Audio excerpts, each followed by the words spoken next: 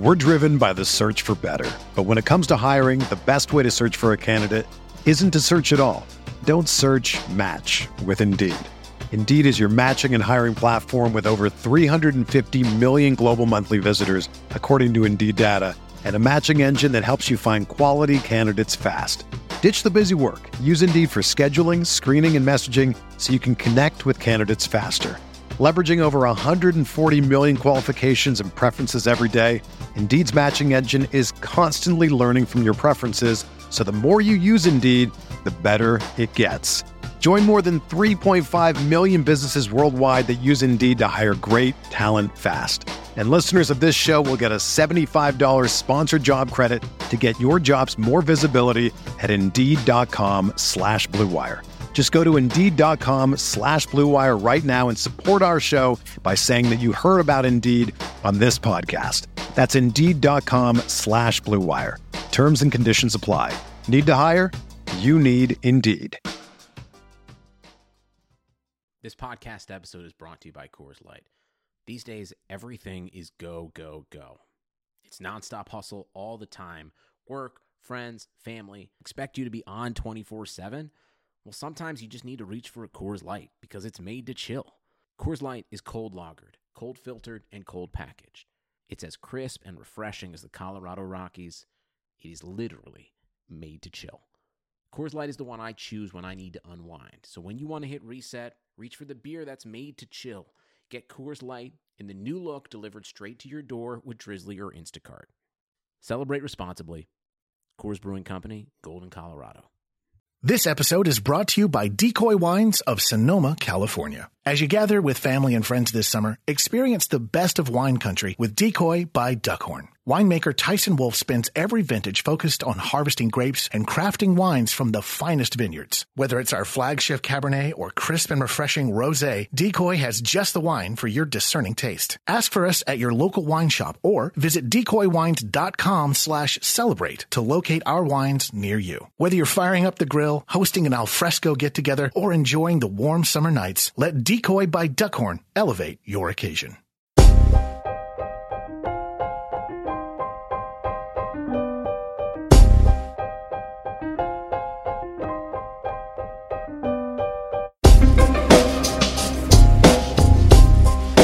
This is the High Stakes Lowdown, a RotoViz podcast brought to you by the Fantasy Football Players Championship.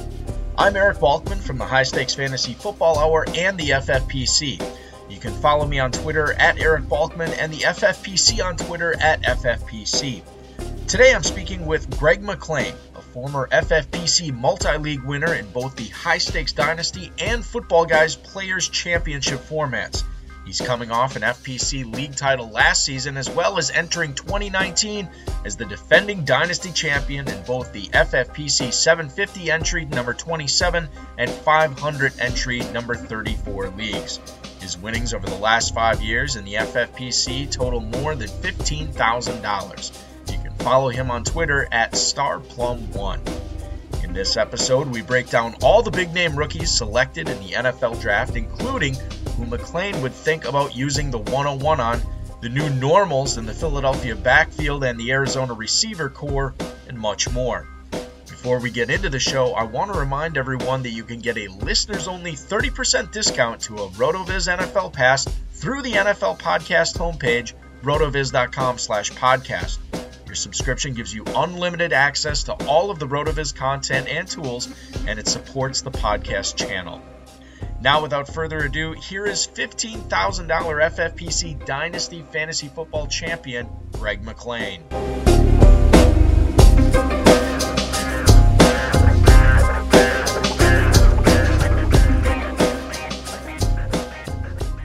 The first post-draft, post-NFL draft high stakes lowdown is this week, and pleased to be joined by a current dynasty champ, I guess a current multiple dynasty champ, as he is coming off wins in the FFPC 750 Dynasty number 27, the FFPC 500 Dynasty number 34, and I think a Football Guys league title from last year as well. So Had a really good 2018 season. We're here to talk about NFL draft and how it relates to the rookie drafts. But please welcome in Greg McLean. Greg, thanks so much for joining me this week.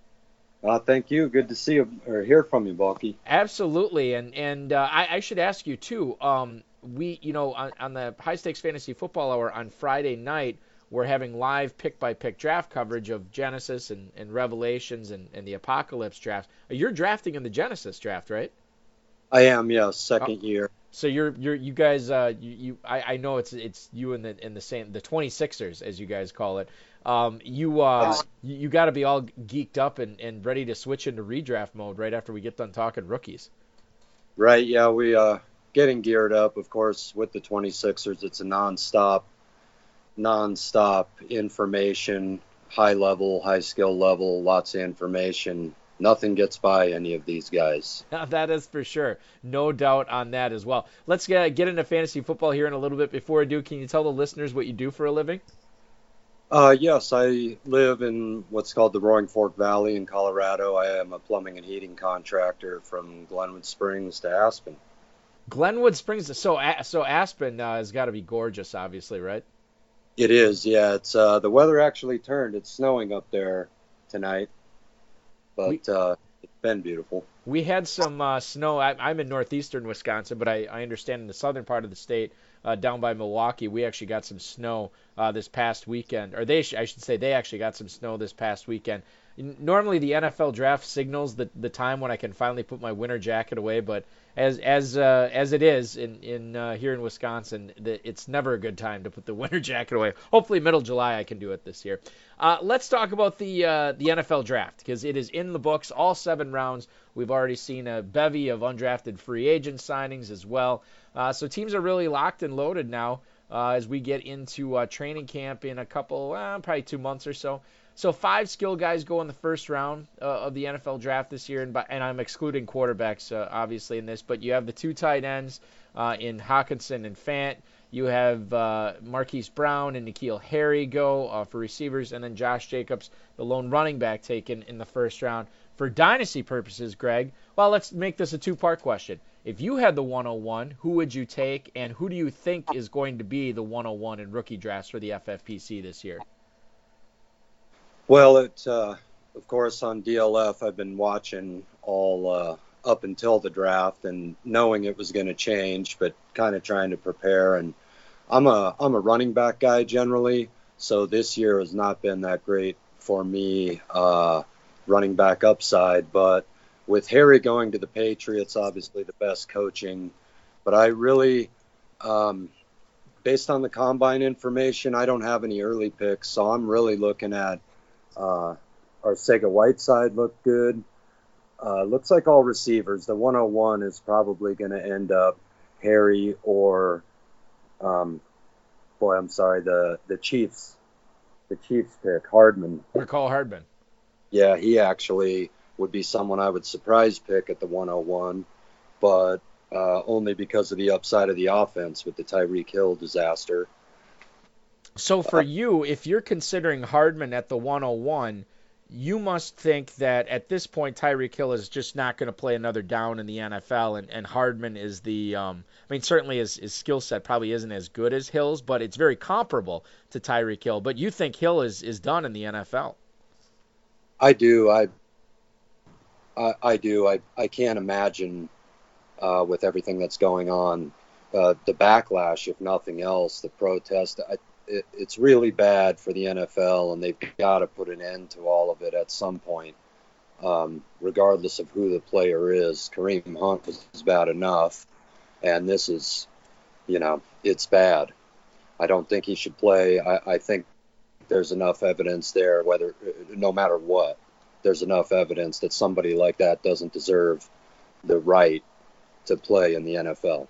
So Mecole Hardman, if he is the replacement for Kansas City, and it certainly seems that Kansas City treated him as such, what's a realistic stat line for Patrick Mahomes throwing to him in 2019? I mean, is he a 70 catch guy? Can he hit 1,000 yards? Can he get 7 touchdowns? Are all those benchmarks attainable by him?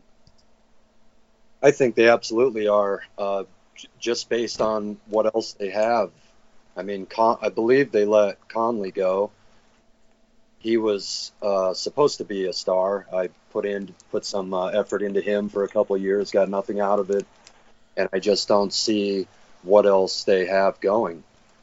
So I think he's got to be it. Holmes is going to throw to somebody a lot.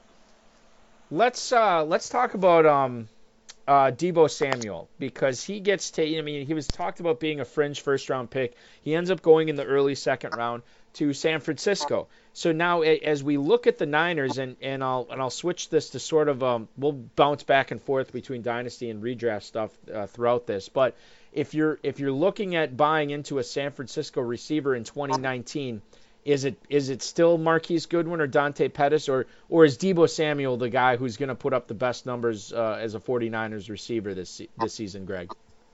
I think it's going to be Samuel. I do. I really like Pettis.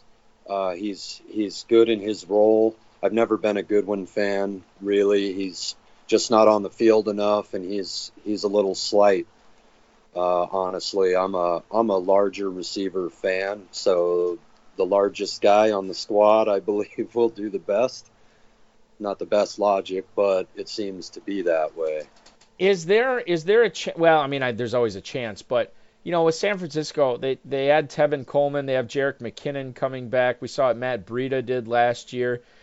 I mean, could even with Jimmy Garoppolo as your quarterback, I mean, remember he is coming off that torn ACL. Could there be a rush heavy offense in San Francisco this year where the three wide receivers that I just mentioned are all a little bit overvalued, or do you really think that Samuel, you can really carve out some really good fantasy value in him? Well, I think San Francisco with Shanahan, and judging from Atlanta, I think they're going to throw to the running backs quite a bit, as they did in Atlanta. I don't see the wide receivers not getting what they need, but with the running backs they have, they're all pass catching running backs. I'm not a believer that Breida will stay healthy in any other role, but an occasional role. Coleman, I always liked, and the new coach in Atlanta, I just don't think they used him right. I think he's shown the capability. I mean, I watched him go for 200 yards and how many catches and 2 TDs against the Broncos 2 years ago. I know he's capable. So I think there's going to be a lot of throwing going on, but it's going to be possibly 30 to 40% of it to the running backs. Yeah, and George Kittle also bumming around there too, coming off a big-time 2018 season. So certainly all good news for Jimmy Garoppolo. That's what I usually like to say in these situations where you can't decide which pass catcher is going to be the beneficiary. Usually that means target that quarterback there, and Garoppolo certainly is a player I'll be looking at. I was rooting as a Packers fan for Green Bay to get either A.J. Brown at the 30 or in the second round. It didn't happen. They went with some different players instead. I've made my peace with it, but what I haven't made my peace with yet, and Greg, hopefully you can help me with this, is I own Corey Davis in a couple of dynasty leagues, and I foolishly or smartly, but it's looking foolish right now, still believe that he is an elite wide receiver and is going to start having some big-time top 10 seasons here shortly. But A.J. Brown I really like, too, in the pre-draft process, and I think that he is definitely going to suck some targets away from Corey Davis. He might also suck some defensive attention away from Corey Davis as well. So as we look at this Titans offense with Marcus Mariota now having Davis and A.J. Brown to throw to, do you think that the addition of Tennessee, the addition of A.J. Brown to Tennessee is a good thing for Corey Davis's dynasty value, or is it a bad thing and we'll see his dynasty value go down? Well, actually, A.J. Brown was my top guy before going to Tennessee and then the Chiefs picking up their receiver. A.J. Brown, I thought, would be the best receiver. He would have been my 101. And going to the Packers would have been great. I think the Packers didn't take him because I think Jake Kumerow being healthy this year is going to be big for the Packers. Overall, with all the receivers they drafted last year, he was still the best other than injury. But with the Titans, I got to tell you, I don't think either of those receivers has much upside because of the quarterback. I'm just not a believer in Marcus Mariota.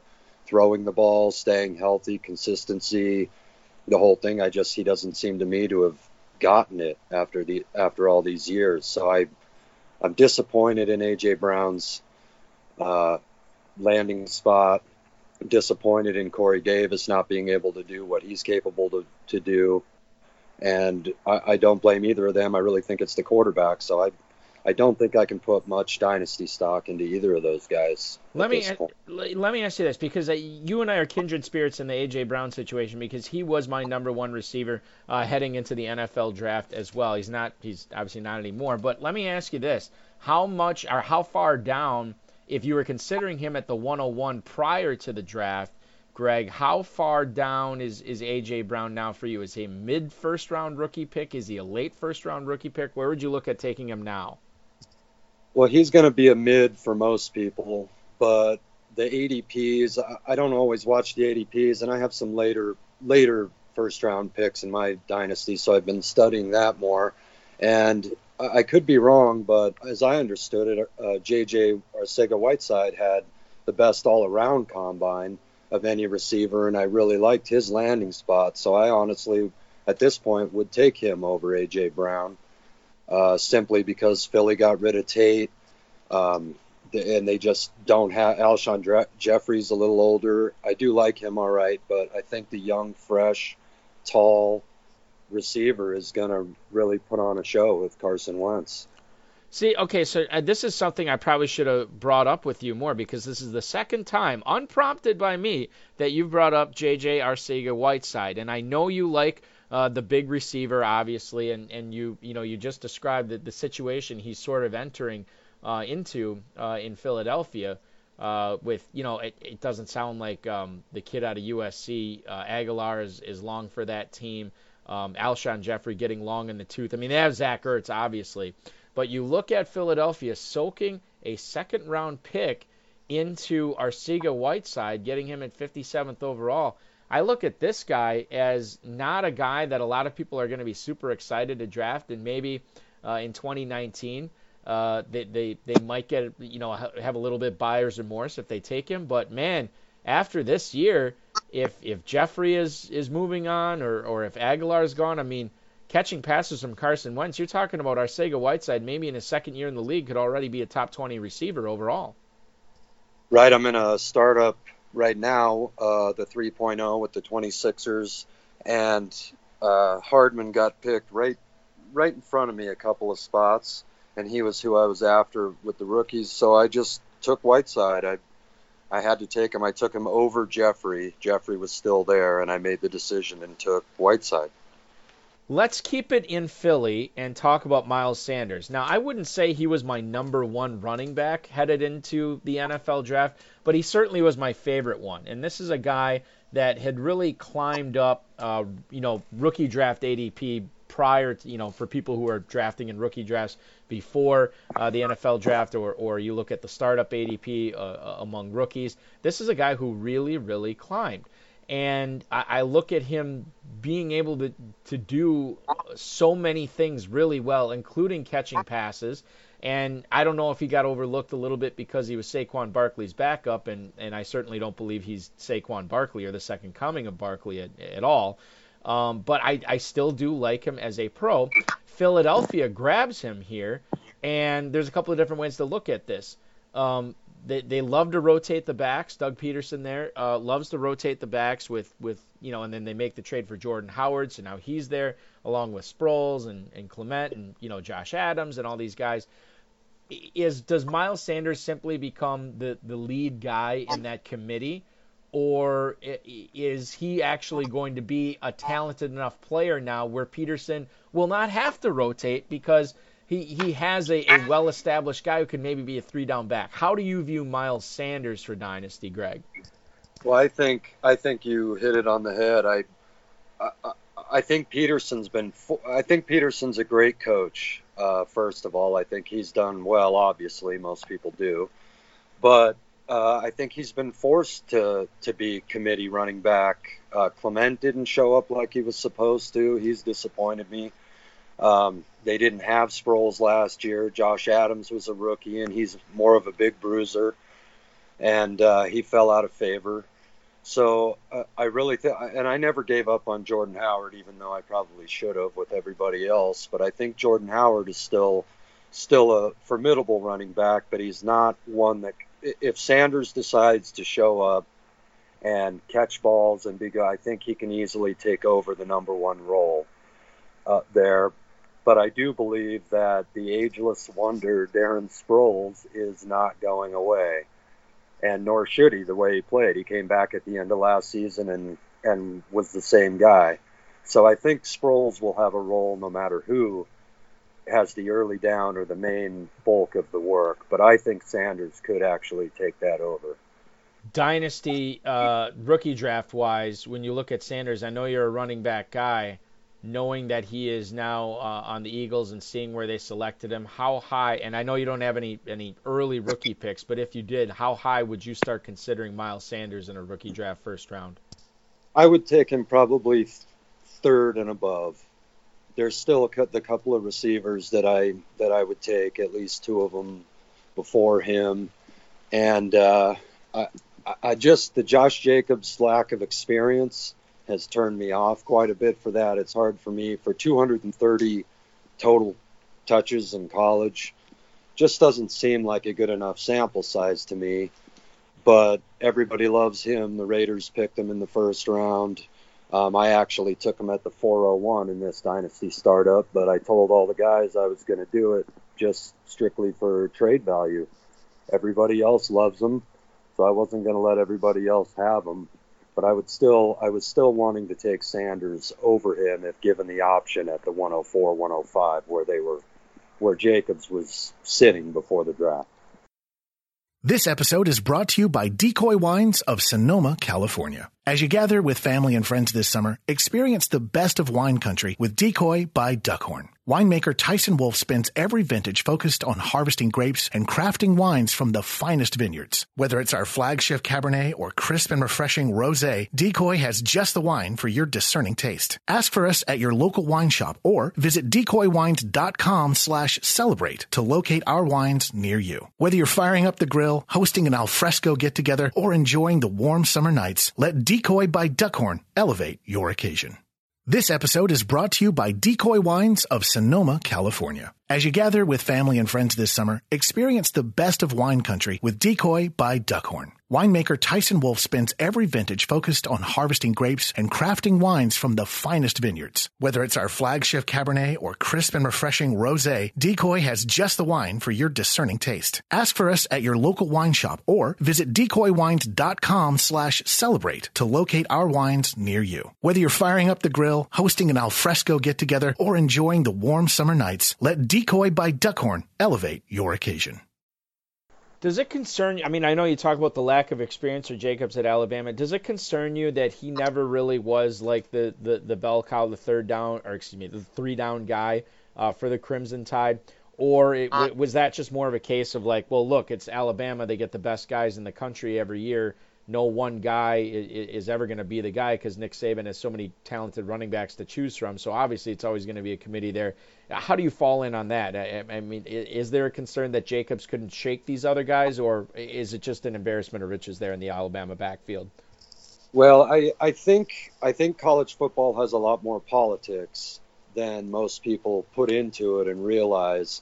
And with him having to make his own tape and put his own Facebook stuff out to get a Division I team to look at him and a team like Alabama to pick him up, even though they did, he could have been the best back.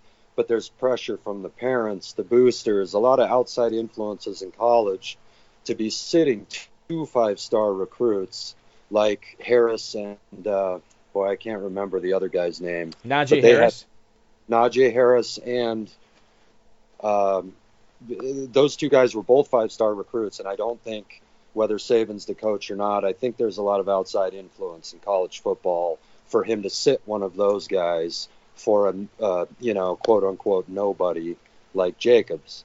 But one thing Jacobs did do in those 230 touches is make the most of them, and ended up going first round in the NFL draft.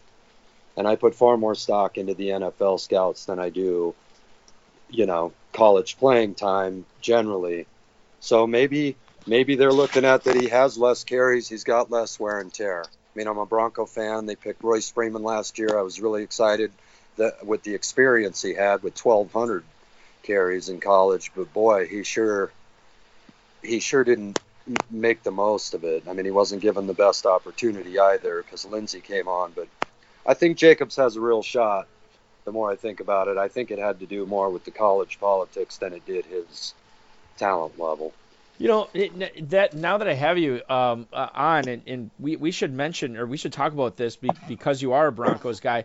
How does that backfield switch in 2019? Do we see more of the same where Lindsey dominates and Freeman sort of works in, or does it become more of a 50-50 thing, or does Freeman, overtake Lindsey? Because obviously Lindsey was the undrafted guy. Freeman was the guy they soaked the early round pick in. Does that change? How does that change at all between the touch share between Freeman and Lindsey in 2019 in your eyes, Greg? Well, I think it'll change with the coach. I think Fangio is a little bit of a hard-nosed, old-style football guy. He'll like the larger, heavy-duty runner early downs. And I'm afraid Lindsey can't continue that productivity in that role. He just doesn't have the size and the bulk to do that, and I'm afraid they're going to wear him out and not using him how they should. And I think Freeman has the capability, and he will be. I think he'll be touching the ball more. I mean, if you look at the real statistics, Pro Football Focus, Royce Freeman faced something like 80% 8-man boxes when he got the ball, and Lindsey only was in the 30% range. So that makes a difference, too, if they get different lineups against the different backs. I mean, this year, obviously, teams are going to look at that, and they're going to stack it with Lindsey. And he certainly, well, not certainly, but in my opinion, he doesn't have the size to push through as many 8-man boxes as Freeman faced. So I think it'll even out. We talked about Miles Sanders being sort of a late riser in the draft process, and I think another guy, as far as the skill position goes, that following it, was Paris Campbell. I mean, this is a guy that was always seemed like he had his supporters out there that were always mentioning him among like the big 5 or big 6, however you want to look at it, among receivers in the draft. But he was pretty polarizing. I think as the draft got closer, more and more people started buying into him and really started believing like, look, this guy could be a big time player in the NFL. He's going to have Andrew Luck throwing him the ball. But there's a lot of other pass catchers in Indianapolis. You think about the backfield with Marlon Mack and Nyheim Hines. You have the tight ends. You have Ebron and Jack Doyle and obviously T.Y. Hilton out there as well. But where would you be considering him? Because I'm imagining you having some late first-round picks. Paris Campbell's got to be a guy that you're looking hard at, right, Greg? I haven't put enough into Campbell before the draft to know enough about him. And then when I saw where he was drafted and by who, it definitely piqued my interest. So I'm definitely having to reevaluate that. They do have a lot of average receivers there, and they just picked up Funchess, who I actually think does have ability. He still has a lot of youth, and he's got the size. So I'm not quite sure what to do there with the amount of receivers they have. I mean, T.Y. Hilton, I'm a full believer in him. I don't think he's slowing down anytime soon. So I would take him, but I'm a little leery of what Funchess is going to do there. I think he might surprise some people. So I think they're going to be in a, timeshare of wide receiver in Indianapolis. Yeah, that's another. I mean, Funchess is another guy that I've heard from more than a couple of people that said, look out for him in 2019. He could have a big time bounce back. The whole change of scenery aspect and the fact that he is so young.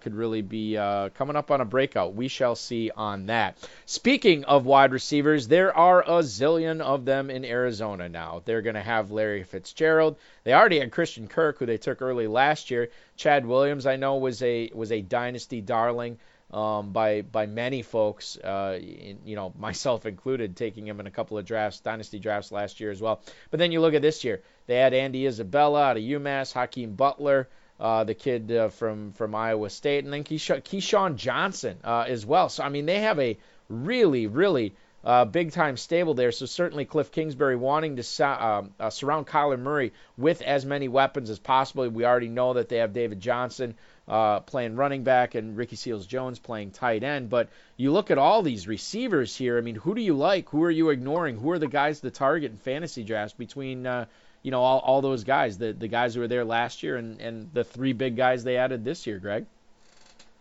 Well, I think they kind of did the same thing the Packers did last year. I don't like that they drafted so many of them. When you do that, you're pretty much showing your hand that you don't think any of them or too many of them are that good. You're just grasping for straws, hoping one or two of them are. But Isabella's good. Hakeem Butler, I think, is going to be – I think Hakeem Butler is the real deal. I think he's been slighted lately. He's top 2 or 3 DLF ranked prospect all year long. I really still believe in Butler, and I would take him mid-first easily, no problem. Keyshawn Johnson, I don't know a whole lot about. I think he'll be okay if he doesn't write any books, right? Yeah, exactly.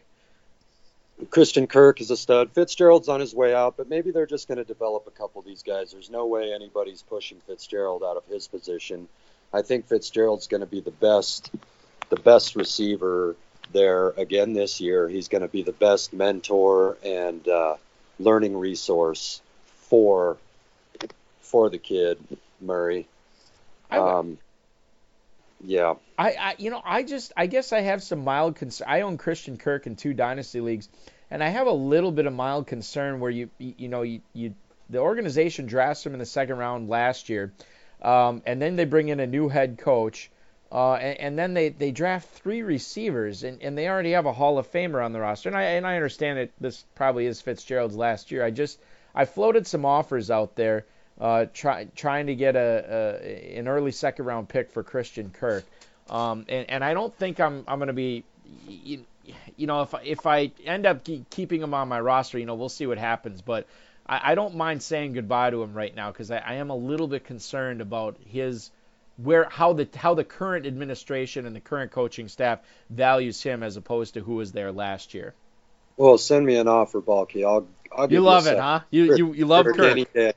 I like him. I mean, there's a couple of those guys from last year that are right on the border. I think they did really good. Pettis, Kirk, even Michael Gallup started coming on. I think some of those second round rookie picks, dynasty rookie picks from last year are promising.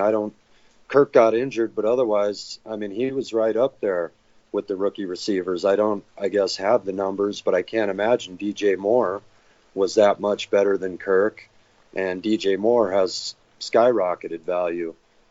I'm a huge Ridley fan. I think Ridley had a great year with Julio Jones getting the majority of the targets and looks. But, Christian Kirk, I'm a believer. I'd give a second rounder for him any day. Well, let's see, the problem, you win all your leagues, Greg, so then you have all these late second round picks. They're not as enticing to me as like a 202 or a 203. I can't win these 26 leagues, Balky, I can tell you. Well, the competition in those is incredibly tough. Oh, and I got a 2,500 number 5, and the competition in that one is ridiculous. This off-season trades, Stone Cold Beast, Real Man of Genius, these guys are Real Man of Genius made some real moves this offseason, and he's kind of scaring me a little bit. Yeah, Brian Studebaker, former guest of this show as well, and I always like talking Dynasty with him as well. But yeah, he's not afraid to make over his roster, no question about it. Seattle, the Seahawks, Greg, are remaking a little bit of their roster as Doug Baldwin, it seems like, may not play another down in the NFL with his injury woes. They take DK Metcalf at the end of the second round. How high are you willing to go on him? Because he's sort of a polarizing guy as well in dynasty drafts, knowing that he's a second-round pick and he's, what do they got in Seattle? Tyler Lockett and not a ton else at receiver. David Moore, I know, is there still. But you look at DK Metcalf, potentially being the number one receiver for Russell Wilson in Seattle. Where does that land him in a rookie draft? For me, he's outside of the first round. He was the third best receiver on his own college team. He was injury riddled, even with that physique from the famous Twitter photo. Right. He spent a lot of time on the training table. I would have preferred Seattle replace Baldwin with someone closer to Baldwin, like I don't know, Butler. A.J. Brown? Well, I mean, they couldn't get A.J. Brown there. They could have right. traded it up for A.J. Brown, yeah.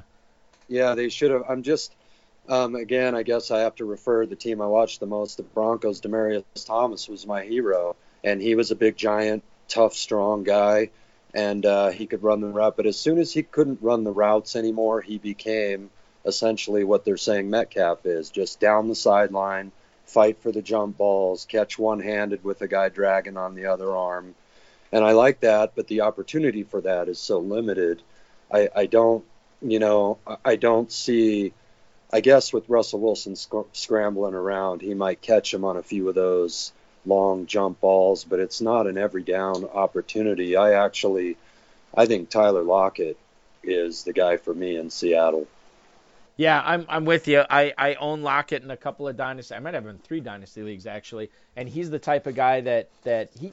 I know he was super touchdown dependent last year, but I think, no Doug Baldwin this year, he could really be a monster. Metcalf continues. You kind of hit the nail on the head there. I know he can fly past people. I know he can get open deep. I know he can win 50-50s, but what I don't know is how good he is at, breaking off those 9 routes and running these shorter patterns and running them precisely.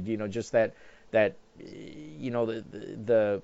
slowing down and getting into your breaks is so big and creating separation. And I feel like the way to defend him right now is just, play off of him and so he can't beat you deep, or it's tougher for him to beat you deep. And, as big as he is, I don't know if that just takes him that much longer to slow down and to run an out or an in or a slant or what have you. I don't know what it is. I just know he's easier to defend on those routes than he is deep.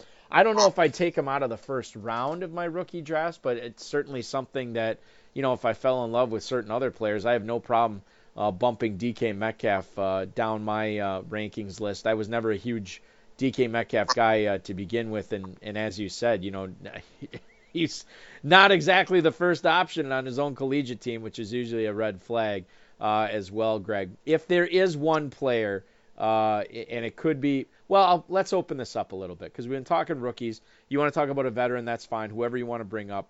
If there's a player that that you'll be staying away from in rookie drafts, or if there's a player that you're trying to sell right now, trying to maybe take a little bit less than 100 cents on the dollar to get him on your roster, who is that guy?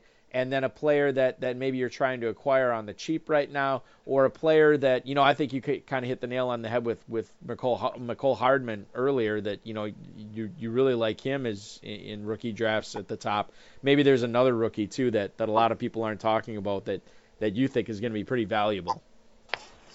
Well, I'm a trade happy type of person. I pretty much offload someone as soon as I don't like them during the season or at any time. So in the off season, I don't have any high shares of any or multiple shares of anybody that I'm trying to get rid of for cheap. I do that whenever, I guess, on a whim.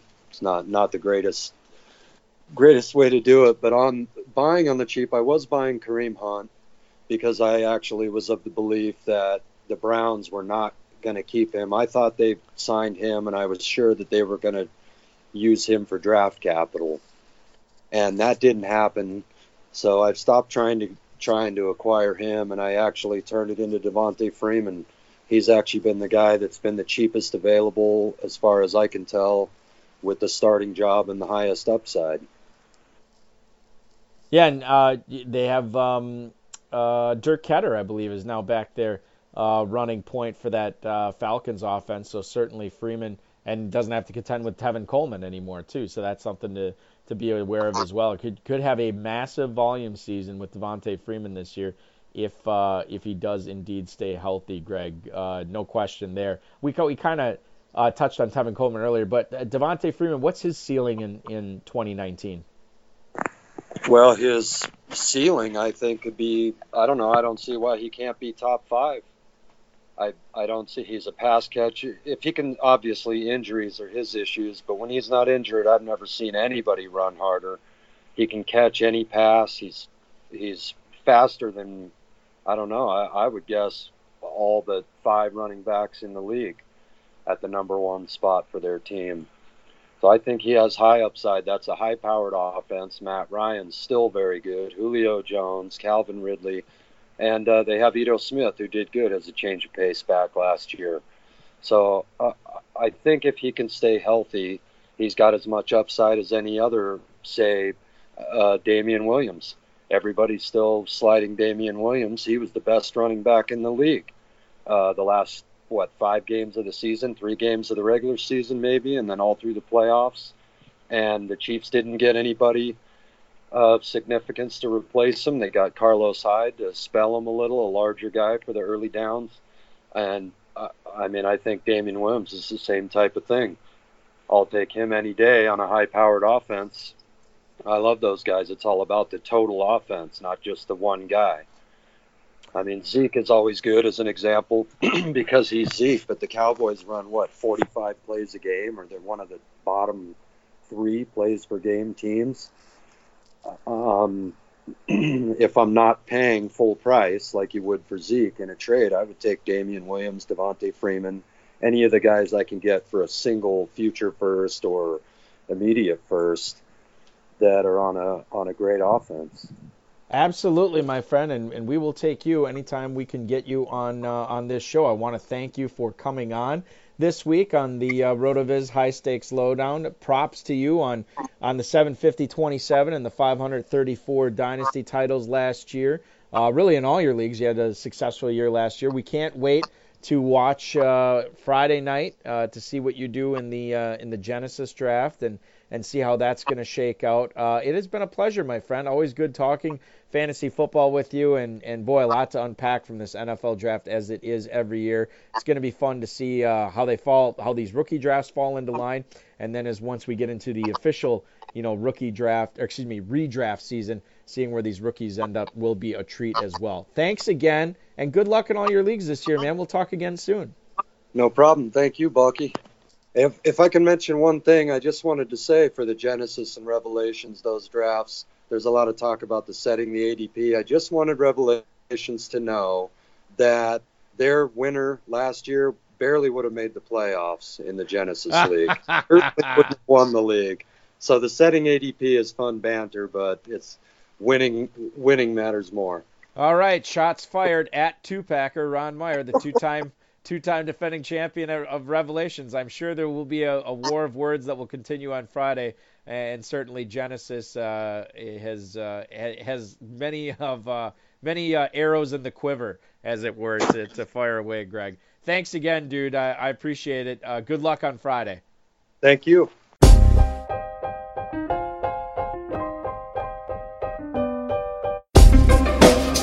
Thank you for listening to the High Stakes Lowdown, a RotoViz podcast brought to you by the Fantasy Football Players Championship. And thanks to Grapes for our theme music. Please review the podcast on iTunes under the RotoViz radio feed. It helps us find new listeners. Contact us via email rotovizradio@gmail.com. We'd love to hear what you think, and follow us on Twitter @RotoVizRadio. And remember, you can always support the show by subscribing to RotoViz at a 30% discount through the NFL podcast homepage, rotoviz.com/podcast.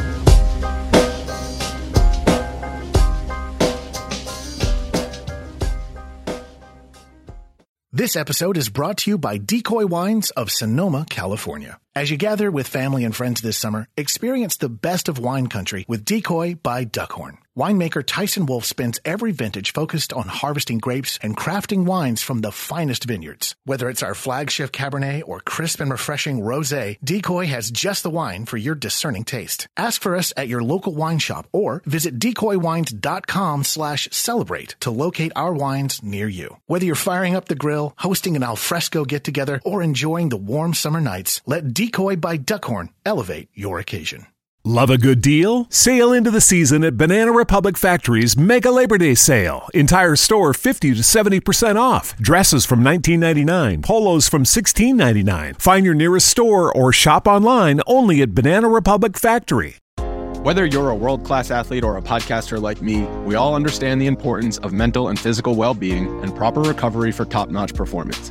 That's why I'm excited that Unified Healing is sponsoring podcasts on the Blue Wire Network. Unified Healing is a new and super innovative global network of wellness centers powered by Energy Enhancement System, or EE System. If you haven't heard of the EE System yet, then you'll want to listen up. This technology promotes wellness, deep relaxation, purification, and rejuvenation.